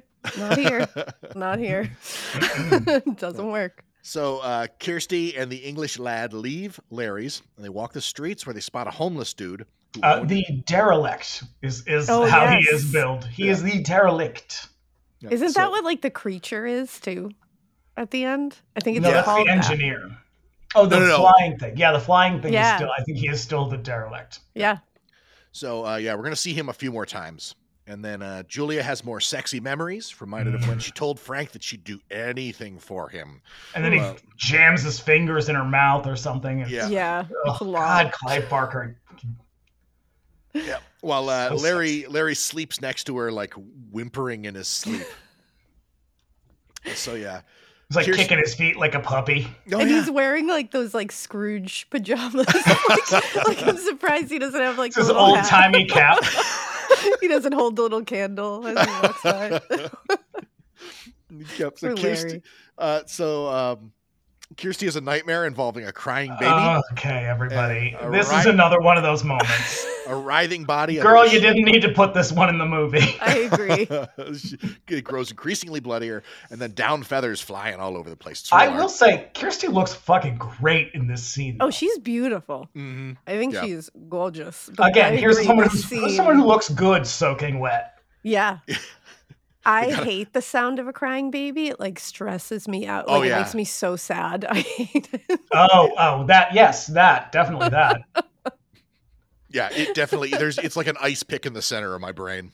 Oh, it just like destroys my soul every time I hear it. So I just. Does anybody want to guess which person on this call does not have and absolutely does not want children? It's the one who thinks, "Why are they crying? Why won't they shut up?" What is going on? So her boyfriend shoots up very suddenly in bed, though it looks like he's not on bed. He's on the floor. I was going to say, because it looks like he's sleeping on the floor. Yeah. I think he's being gentlemanly. Oh, look at that. Because she rents a room. She's not like in an apartment. Like she's just got like an SRO kind of room that she's renting. So it's like a single bed, I guess. Yeah. Oh. I guess it would be kind of cramped in the a gentleman. Yep. So the next day, Julia sets out to pick up a dude at a bar. She does. This bar, this outfit, this whole thing. It looks like 80s as hell. It looks like a bar in an airport. Yes. Yep. That is a hotel bar. Yeah. Which is where you would find one of those guys, I feel like. So. Yep. And they really go out of their way to make us not care when she kills this man with a hammer. No, which is nice of them to do. Yeah. So when she takes the gentleman home, she eventually shows him up to the attic, which should have been a red flag for this guy. Yeah. Can we talk about his hair for a minute? Because we sure can. I know that men in the 80s, and even now, I guess, aren't that obsessed with their appearance, let's say. He has a little tuft of hair in the front. Yep. And then he's balding all the way to the back. And he just left the little tuft of hair in the front. Yeah. It looks sprayed on. What is that? Yeah, like for real, like as a person who has completely lost his fucking hair, there were definitely moments in my life where I was like, "Can I make this work?" No, I gotta hold on to what just let go. I just gotta like hold on to it, and then eventually I was like, you know what? I look like a fucking asshole. Yeah, listen, dudes out there, listen to me right now. If you're losing your hair, just let that shit go. It's true. It looks great. Do not succumb to fall to sunk cost. Just yeah, you got to know when to cut your losses. So, what I haven't done up to this point is describe this attic, which looks like an attic from a horror movie. Mm-hmm. It is dusty in England. In England, in an English horror movie. It is dusty and nasty. He just immediately sets to taking his clothes off. Wild. And they really go out of their way to make it like his underwear is just like it is like Fred Mertz getting naked. It is like he looks terrible and dumpy, and it's like you guys are really going in on this one. Wasn't he the one that said like you didn't change your fucking mind, did you? Like I was like pissy with her, so I was like, kill him, girl. Like, all right. I was like, let's go. I am surprised that they didn't lean all the way in and give him like sock suspenders. Yes. Yeah. I was waiting for those. It's real rough. And then his death, Jesus. Yeah, it's pretty rough. So so he excuses himself to go to the bathroom. She takes the opportunity to bludgeon him with a hammer from behind, leaving him to his fate on the floor. And so the original version of this scene was shot with the guy naked, which was apparently his idea. And the scene where he fell to the floor. And like Clive Barker must not have been very confident to be like, why? Yeah, just to be like, no. Because I think he was just like, okay, sure, I guess. Yeah, he probably was just like, oh yeah, that'll be even more shocking. I'm glad you brought this up. And again, the MPA was like, well, you can have half his mouth missing, or he can be nude. You can't have both. You pick. Yeah, because also... And they were like, well, I guess we're going to go with the half the mouth. Yeah, because the original kill scene is she hits him with the claw end of the hammer. Yeah. Oh, and so he hits the floor with the hammer sticking out of his head. And they were like, no. Did they restore any of that in that new transfer? No, That new Arrow no. release? According to Barker, like all of the stuff that was rejected was just treated like everybody in Hollywood treats this stuff. They just throw it out. They probably just melted it down and started over. That's so sad. Yeah. So, yep. This is it's reshot to what we have now. So, with the man dead, Julia sees herself out while Frank does whatever it is to the body that he needs to do. Makes gross noises. Yep. Yeah. And she returns. She finds the corpse all desiccated and fucked up. And Frank is standing by the window, looking better than before, but still quite messed up. But gotta give it to you, it's a hell of a suit. I love it. Yep. Yep. So like there are moments where the special effects definitely look pretty shabby. Like the part where the body is kind of coming back together, like, all right, whatever. And the engineer creature sucks. It's fucking garbage. It's laughable. The wheels. Yeah. Yeah. But this suit is pretty good, and it just gets better as the movie goes on. Did they shoot this whole thing? Is this like shot sequentially, like in order? Oh, I have no idea. Because they clearly run out of money towards the end, and I wonder if they're shooting it in a particular order. And because used it this a lot. shit looks good. Yeah, I think they might have. Mm-hmm. That makes sense. Yep. So, yep. Are you gonna skip the line? What's the line? The line of the movie, the one that it's not cranberry sauce of this movie. Come to daddy. Oh, shit. You're right. Yes. Because listen, Hellraiser is going to try to make fetch work, and it is not going to happen. But God damn it, they really go for it. Like no, I've got a note about it at the end. They have the wrong character saying it. Is the problem? Or do they? Because it's supposed to make you like go ick. Yeah. It's super gross. So gross. I would have preferred it if Julia said it. Honestly, I would have loved to hear Julia say it. And then she just puts a cigarette out on the fucking kitchen floor. Yeah. So Larry comes home before she's ready. So Julia stashes the dead body in an adjacent room and then gets rid of Larry by telling him that she's feeling unwell. Now look, this is when Julia looks her best. She rips her shirt off and she has like this almost like a bustier underneath. Yep, she's got the blood spatter on her too. Yeah, it's like she has this kind of like Susie and the Banshees, like late 80s, early 90s Susie and the Banshees look to her, and she looks cool as hell. It's like, why can't she look like that in this movie? Why does she have to look like B fucking Arthur for most of this film? They really do bring that back for Hellraiser. No offense to the B Arthur stands out there. We love a B Arthur moment, but. Yep. Yep. And she says, "I'm feeling sick. Please get me a brandy." Yeah, the solution to that apparently is booze. Yep. Yeah. And once again, Larry is like the sweetest. Like just at least like a caring husband. He's like, "Oh no, can I get you anything?" And I'm like, "You're the worst, Julia." Yeah. He's like, "Get me some alcohol. Damn, get me brandy." Like, But you know what this is? Because I brought this up when we were talking about female characters, and we were talking about Halloween and how. Particularly gay men are sometimes drawn to kind of bitchier female characters in movies. And I think this is a really good example of it. It's like, Julia's fucking terrible. And yet she's the most alluring character in this movie. Partially because she's a really good actor. Yeah. And she looks pretty good throughout the movie. But like, there's something about her meanness that it's like, oh, I know you. I'm familiar with you. I know you. Sometimes I am you. And so it's like, I feel like that's really what's going on here is like, you are supposed to kind of like her. Yeah. Whereas the rest of them, you don't give a shit about the rest of these people. Yeah, I'm gonna give you that. I'm definitely like, as she like sinks further and further into evil, I'm definitely into her. Because she's villainous. So good. She was like old school villainous. Yep. Yeah. She's got this like steely glance that eventually kind of takes over her face. Yeah. And this is basically this is a fairy tale. This is the wicked stepmother fairy tale. Mm-hmm. Yep. Yeah, I can buy that. So, so back in the attic, Frank tells her that he's going to need a few more dead bodies to feed off of, and then that they need to get the hell out of the house in order to evade a group of people called the Cenobites. And again, he's being real pushy about shit. He's also, is he wearing the shirt at this point? I was like, why are you wearing a shirt? That's, I think that's after the next guy. Because it's eventually so he's wearing a shirt, and the shirt is covered in blood. Now, I love that. I soaked in blood, detail. But everything he touches does not get covered in blood. Yeah, yeah. I love how it detail. looks, but every time I watch it, I'm like, it just feels like when you put like something on like raw open skin, you know what I mean? Like, and I'm like, you're supposed to be like, whole body is just raw. Why are you wearing clothes? Like, don't like wear you just clothes. got tattooed and you pull your pants up too hard, and it's like, you're like, oh, like just be naked for a little while. Like, live in that world for a little while. I would. Yeah. So now we you're the sexiest man alive. Hell yeah, of course.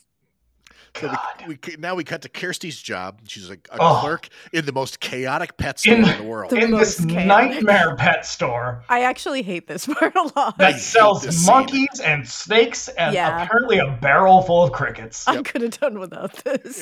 Yeah. Oh God, I hate it. First of all, this scene adds nothing to the movie.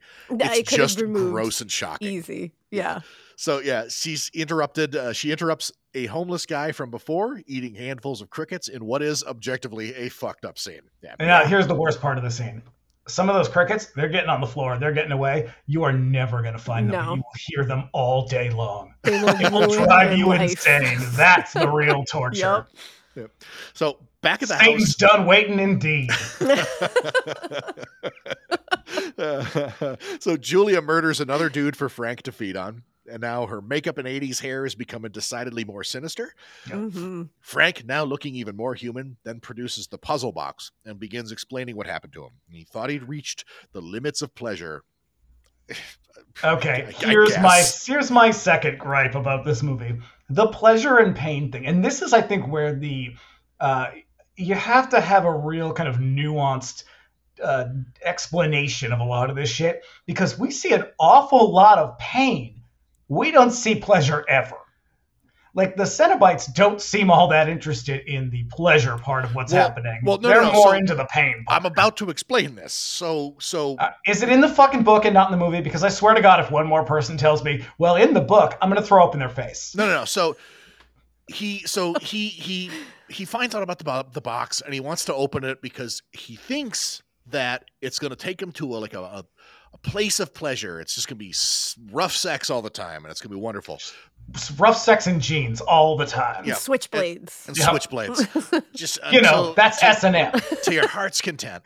But what it ends up doing is it opens up the door, and what comes through is this religious order from hell that is, he says, we're seekers of the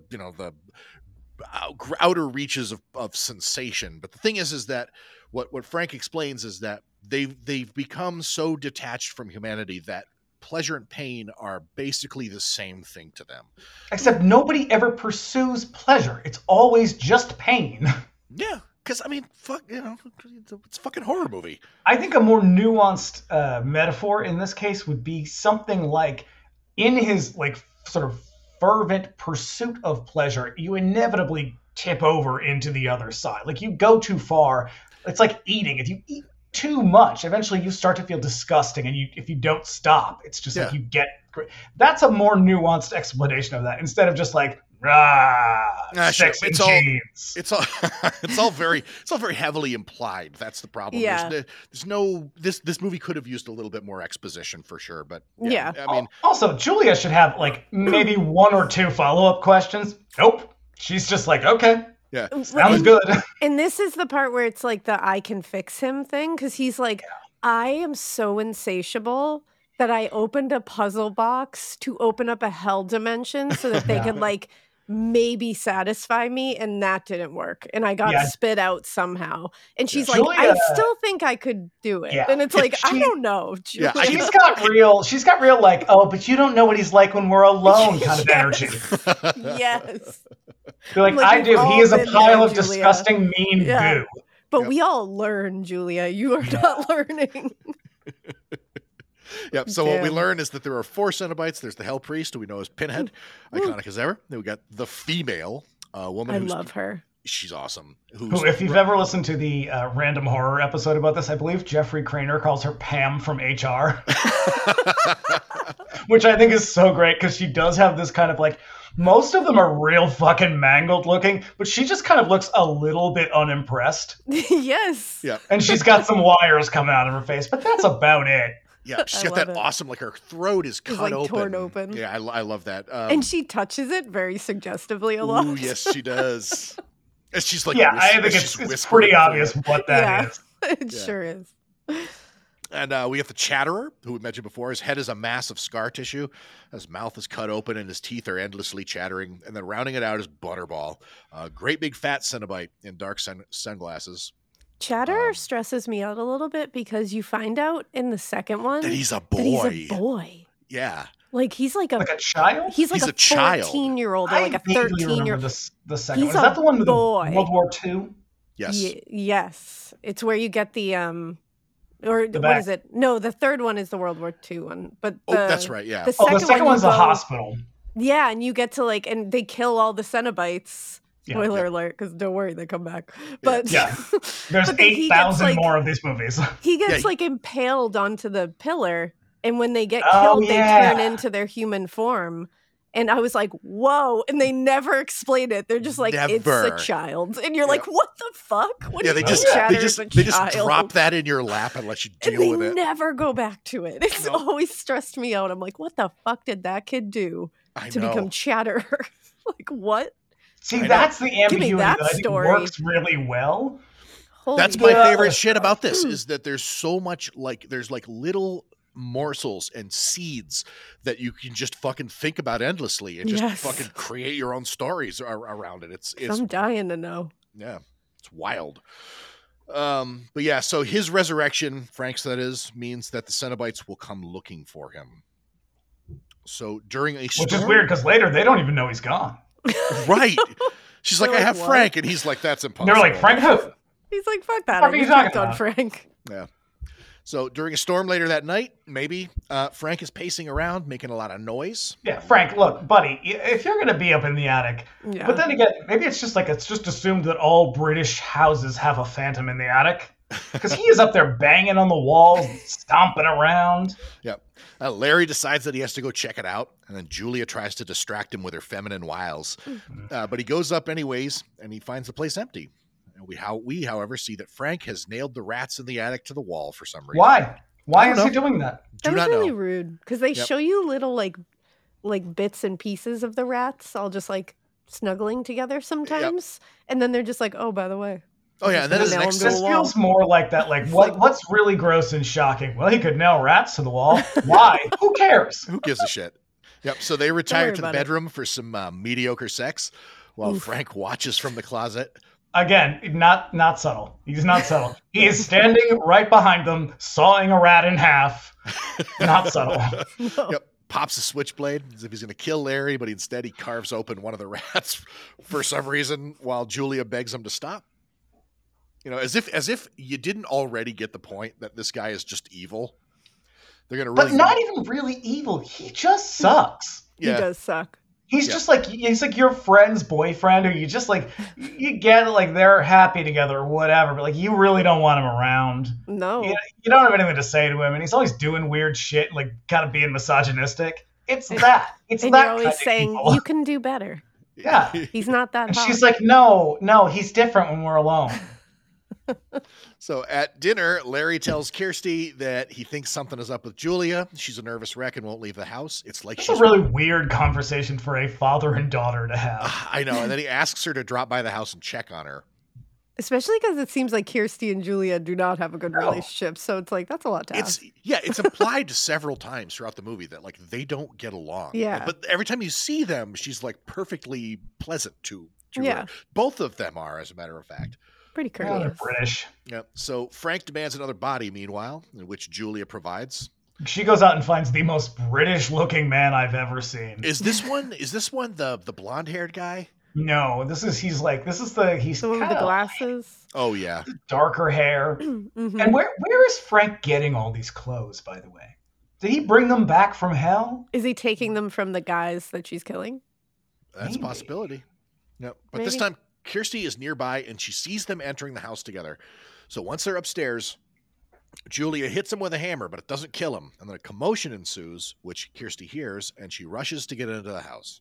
Look, this is the most contrived scene. It was how do we move this plot forward? And they're kind of stuck, and they're like, maybe Kirsty goes to the house and sees her kill somebody. Yeah. It's like, how else can we smash these people together and get this fucking story back on track? So Julia hides in an adjacent room while Kirsty makes her way to the attic. And then just as she reaches the landing, the nearly dead dude lurches into the hall begging for help. But skinless Frank follows him out and finishes him off in front of her. Then he throws her into the attic room and menaces her, doing the come to daddy thing again. Oh. Yeah. Not cranberry sauce. No, crap. I don't like it. They struggle a bit until she finds the box on the floor. Frank demands that she give it to him, but she instead throws it out the window and flees. And then she picks it up on her way out the door, and eventually she collapses on the street and ends up in a hospital. Now, I am going to point out the IMDb goofs section for this movie. So Kirsty's running down the street or whatever. She's got blood on her, and she passes two nuns who just keep walking.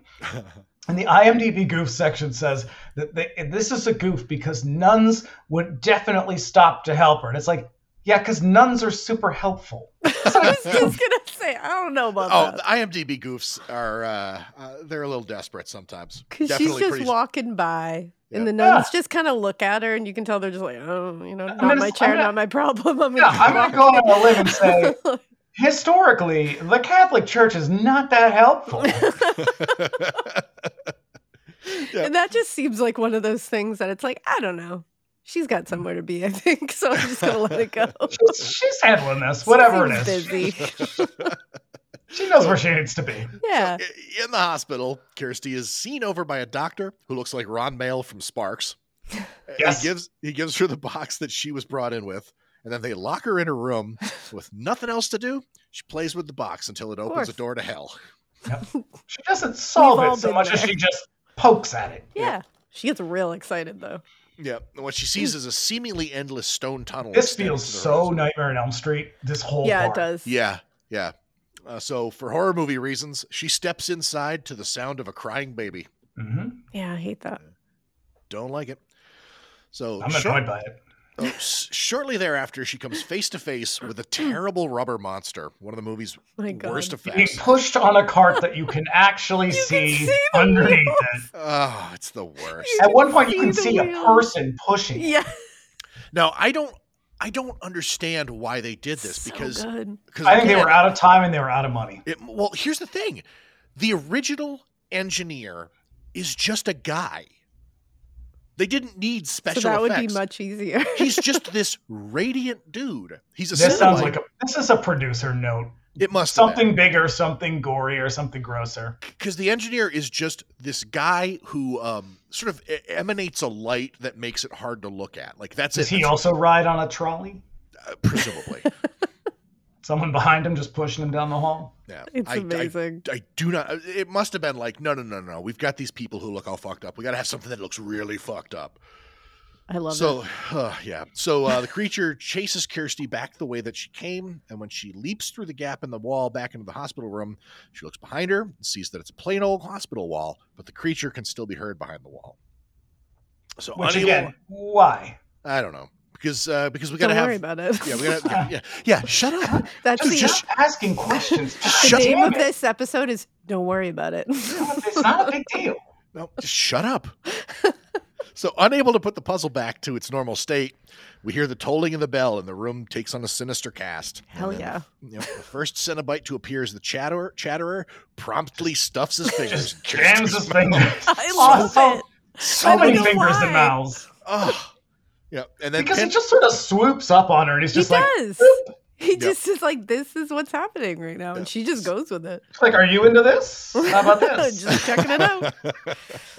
Yep. Then Pinhead materializes and speaks, and it is awesome. Oh, this is when he says, "Please, no tears. It's a waste of good suffering." He is really fucking cool. Love it. He is and fucking sounds awesome, and that's his voice. He sounds great. No, every time he opens his mouth is just brilliant. It is. His lines are awesome.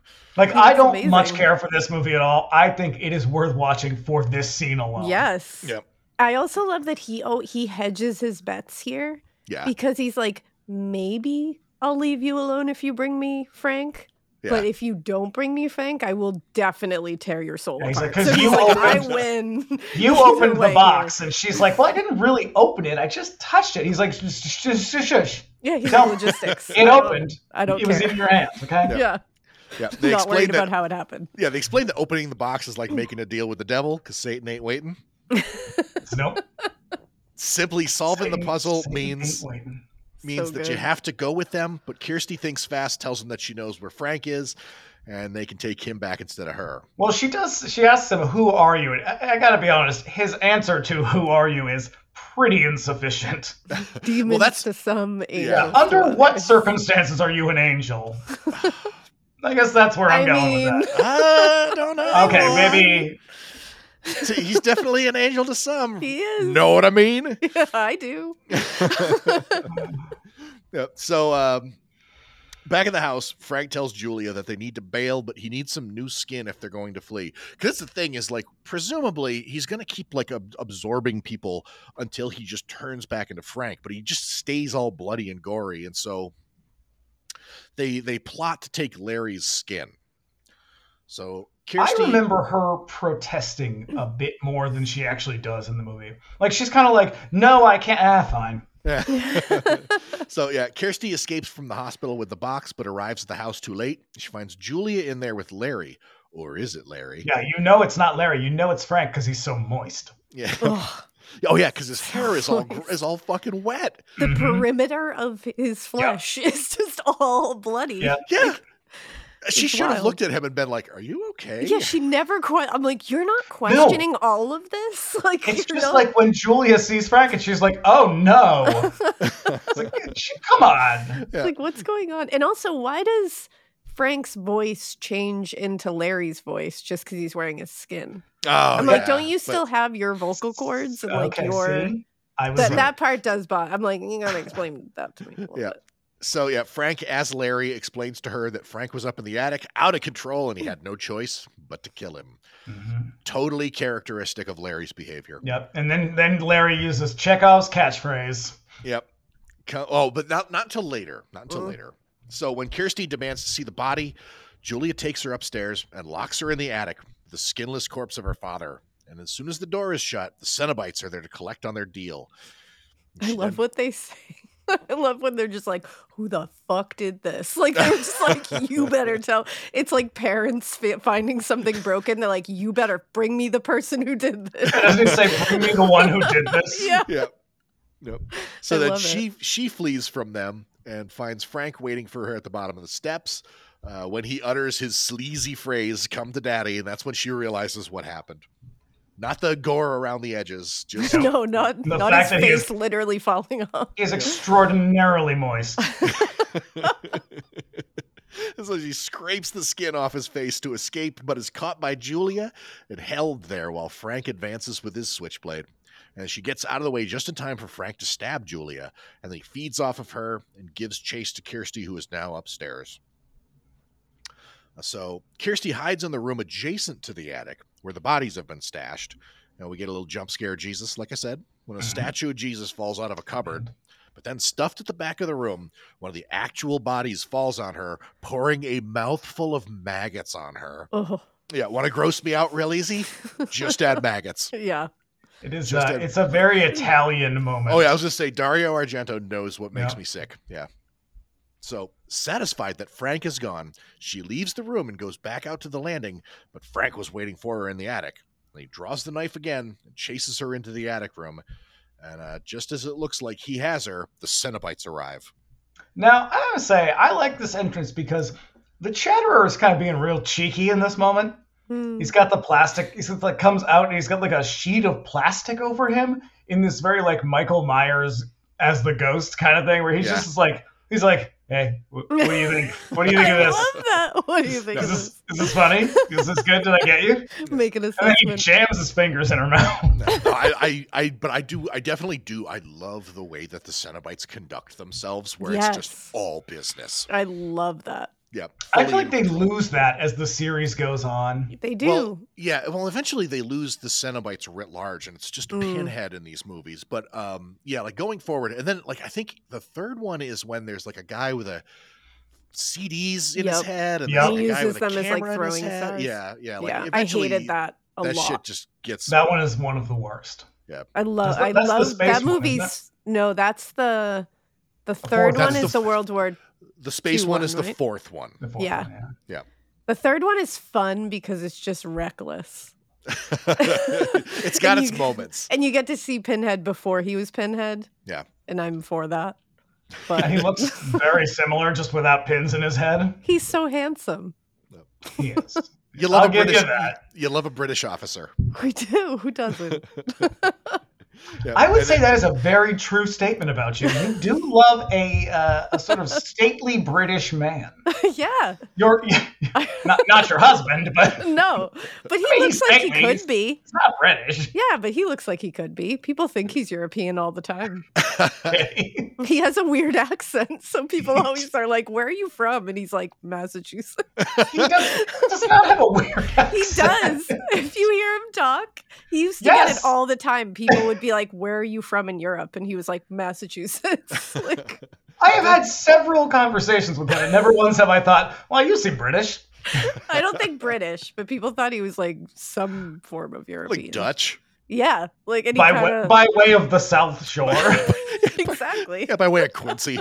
Ah, because he kind of looks like he could be like Norwegian. I mean, he is Norwegian, so there's that. yes. Yep. So chains with hooks erupt from everywhere, and they hook Frank all over again. And then he utters the phrase, "Jesus wept," which apparently in the script was just, "fuck you." But he I didn't mean, want to why- swear. The guy who yes. plays Larry, what's his name? Anderson. Scorpio. Yeah, Scorpio. Yeah, he doesn't like swearing. Oh, And so he come didn't want to on. swear, so he ad-libbed that because that is apparently like, because I didn't know what Jesus wept really meant. It so I feels like a started very looking up. Italian. It feels like a very European saying. I Yeah. think it's some people use it in place of like cursing. Yeah. Like they'll But say he it does like that. that. He does that disgusting thing with his tongue. Yes. So So it's gross. also like a mocking thing, I think. Oh. Yeah. And then his head explodes. Yep. Oh god, I love that because they so also good. they it's like the chains with the little hooks, and then there's this big one that's just like ripping its way up his back. Yep. Oh, it's Apparently, that scene was originally quite a bit gorier. Wow. Yeah. Shocked. So with Frank dealt with, the Cenobites chase Kirsty. She finds Julia's body all hooked up on the chains in the bedroom, clutching the puzzle box, which she takes as the female slowly gives chase. And now with Pinhead looming over her, she resets the box, banishing at least those two Cenobites from the house as the house is collapsing around her. And then For reasons. and then her dumbass Obviously. boyfriend shows up just in time to almost get killed. In by the Butterball. ugliest shirt I've I ever seen. love that shirt because it looks like it's hand painted. That feels like it is a Fright Rags exclusive waiting to happen. I love it. Coming to Spirit Halloween 2024. Yep. So, yep. And now, just like in the movie Elves, where the character's name is Kirsty, but Steve, the dumb boyfriend, just as Grizzly Adams does in that one, he calls her Christy. And it's just in there. Yeah, It's but just there. in Elves, they don't really try that hard. They give it a pretty solid go in this one. Yep. And so, as they're about to leave the house, they're attacked by the engineer and his profoundly crappy appendages. He punches Steve in the face straight up. It's so Yeah. funny. I laugh out loud every and time. there's something that he's she's trying to fix the box, and he like tries to take it goes and do to it for her, and she's like, "Get the fuck away from She's me!" literally like, "Fuck you! I got it." You love don't it. have any experience with Yeah, this. like, I who am are skilled you? at Pat- solving this puzzle box. This movie passes the Bechdel test. It really does. Yeah, and so they fix the box, completely banishing the engineer. And so now the house completely consumed by flame. Apparently, it's just like piles of burning rocks. Kirsty throws the box on the fire, but the homeless guy from before shows up. He The reaches derelict. the derelict. He reaches into the fire. What they call it in the peanut butter solution, a rubby dub. Yep. Oh my God, Yes. that movie. So he reaches into the fire to take it, and then he turns into this big winged monster that flies away. Is the most heavy metal ending you It can ever come up is. with. It's and pretty they gnarly. are pretty unfazed. Like they Yeah. do, which I guess after you've I seen mean, all at this you've point, seen. like they are Yeah. severely traumatized. I think the next Yeah. movie just picks up and they're just like, yeah, of course she's going to be in a mental. Yeah, I'm hospital. sure she's Yeah, probably they're just just like, like, well, yeah. I guess what did I think was going to happen if I threw it Yeah. into the fire? I guess so. I don't know. Big, Yep. big Ronnie James Dio dragon, I guess. Yeah. So the box is found back on the table in the busy Asian market as another sweaty dude buys it. Cut to black. Roll credits. Yeah. Well, I've What got a a question. movie. I've got a question for all of y'all. And Alaina, I'm going to start with you because you're the guest. Ask me. So, you've seen this movie many times. I How have. do you think this movie still holds up today? It's it's hard to say. For me, it's hard to say on my side because I have like a nostalgia thing attached to it. But I can say from looking at it, I had John watch this movie for the first time ever. He had never seen it. He fucking hated it. Like he Wow. like 15 minutes into the movie, he was like, "Do we have to finish this though?" And I was like, "Yes, we do." Because he was like, it's so fucking ugly. I can't. He was like, "It's ugly," and he was like, "I hate all these people. Like I have no connection to any of these people." He was so mad, and I was like, "What do you mean?" I was like, Is "This he not a horror amazing." movie guy? He's not a super horror movie guy. So like you can get him into certain ones. You just never know which one's gonna hit. So I'm always yeah. trying different ones with him because sometimes it's like shocking what hits for him. Weirdly, This- he loves Cannibal Holocaust. His favorite one. No, he's never seen that. I'm over here. Like, That's not a movie you share with people unless you guys really were- want to upset them. I know. Looking at me, you guys were probably like, "Did he just freeze again?" because you just went like into paralysis. Because No. like, really? You're like, wow, that's a lot. No. But no, he was not. This was not for him. So when I think about, and Ash watched it for the first time this year with me. I made her watch it, and she was kind of like half in, half out with it. But she was kind of like, "What's going on?" So I don't know if it holds up for everyone. I gotta wonder if it really is like, just if it just has a lot of the cachet that it does because of nostalgia. Yeah, Because also, like, it's kind of like what he said at the beginning, where like this is sort of like where you sort of start to feel like you're remembering everything. But like this period, like the late '80s for me, like I was just becoming a teenager at the time, and so like. And like this is when there was all of a sudden like a glut of horror movies, and sort of like all of a sudden like my parents don't really care as much as they used to about like what I'm watching, and so like all of a sudden I'm seeing everything for the first time, and this was definitely among them because this was like one of the holy grails. hmm And so like I gotta wonder if it's just like it, if you've never seen it before, you didn't really grow up with it, if it's going to have the same sort of effect on you. Yeah, I think that's the thing. If you didn't grow up with it, like if it wasn't a part of you already, it might be a strange thing to watch. Yeah, I'm because I gonna told be the him- outlier again here. I'm gonna tell you what. I think this movie, it is very much of its time. It feels of its era. And yes, I think everything that you guys are saying are true. Thematically, I think this reads better today than it did then.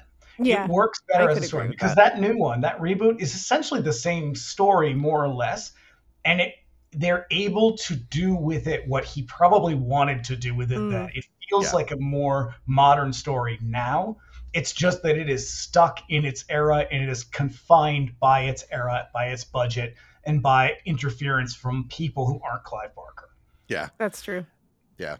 Like, That I think makes that if sense. he had his way, this movie would be way more explicit in terms of its sexuality, not just its violence, but like it would have been a much more frank movie than it is. Because what is definitely, I'm definitely with you that what is presented as like transgressive, edgy sex is like, It's like asking an evangelical person to describe S&M to you. Like, Yeah. that's what you It is- get. You get this yeah. real like, oh, Watered down, like yeah, there's a switchblade and, you know, Yeah. some, yeah. yeah, that makes sense.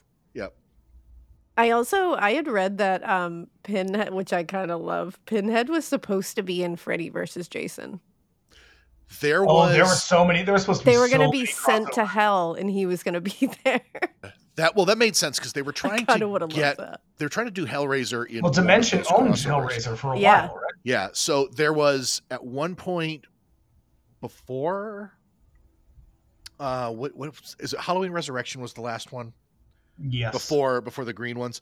Yeah. So before they made that, they were like, well, what if we did this with Halloween also? Like Michael Myers versus blah. And they were like, oh, well, what if Michael Myers is like a sex pervert and he runs into Pinhead? And so like there was at least a script treatment for that movie made before they put a poll on like the Halloween movies website. And we're like, hey fans, what do you think of this? And everybody was like, fuck that. Everybody was like, no, thank you. Yeah. So I was yeah, just shocked. I was like, imagine if that was the end of Freddy versus Jason. The versus, that's the pinnacle of, that's how you know horror was over. That era was done, is like when you've got them battling each other. Like, Jesus Christ. That movie is unbelievable. And then we get like 9 years of like really shitty reboots. Yeah. But yep. Hellraiser, everybody.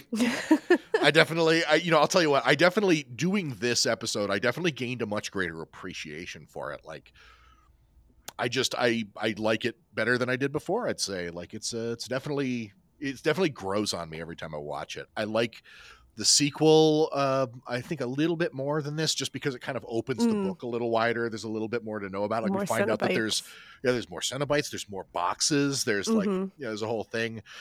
But like I said, that remake they did on Hulu is so good. And I don't know if that's like a hot take or anything like that. I know people. No, I think it was pretty well received. Yeah, it's a more cohesive narrative.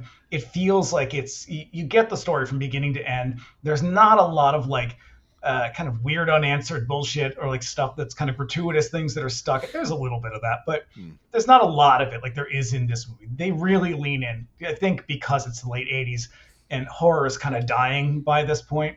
I think there's a lot of that dumb bullshit in this that they don't do in the new one. Yeah. And it just feels like a better, it's a more thoughtful version of the story. Yeah. Oh, I want to watch it. Yeah, definitely do so, because I enjoyed it tremendously. And you can still get it. I wish there was like a physical media version of it that I can get. Is there not? I don't believe there is, because it was like a Hulu thing. Bastards. And they don't do that kind of thing. But anyways, Alaina, thank you so much for joining us. Thanks for having me. Yeah, this has been great. This is awesome. Great. Yeah. So, what do you got going on? Where can people find you and all that? Oh, do you want people to find you? No. I usually make Ash do this part because she knows all our social media. So I think you can find Morbid Podcast anywhere. We're on Instagram. I don't know where else we are. I think we're on TikTok too, but I don't think we do anything else. But you can listen to us anywhere. And we have the Rewatcher, Buffy the Vampire Slayer, where we are rewatching Buffy the Vampire Slayer, Ash for the first time, me for the 100th time. And you can also follow our horror movie podcast with our friend Caleb called Scream. And you can look out for my second book coming out in the near future. And I will have a date soon for that, hopefully. All right. Well, thank you so much. We'll be back in a week with Silent Night, Deadly Night.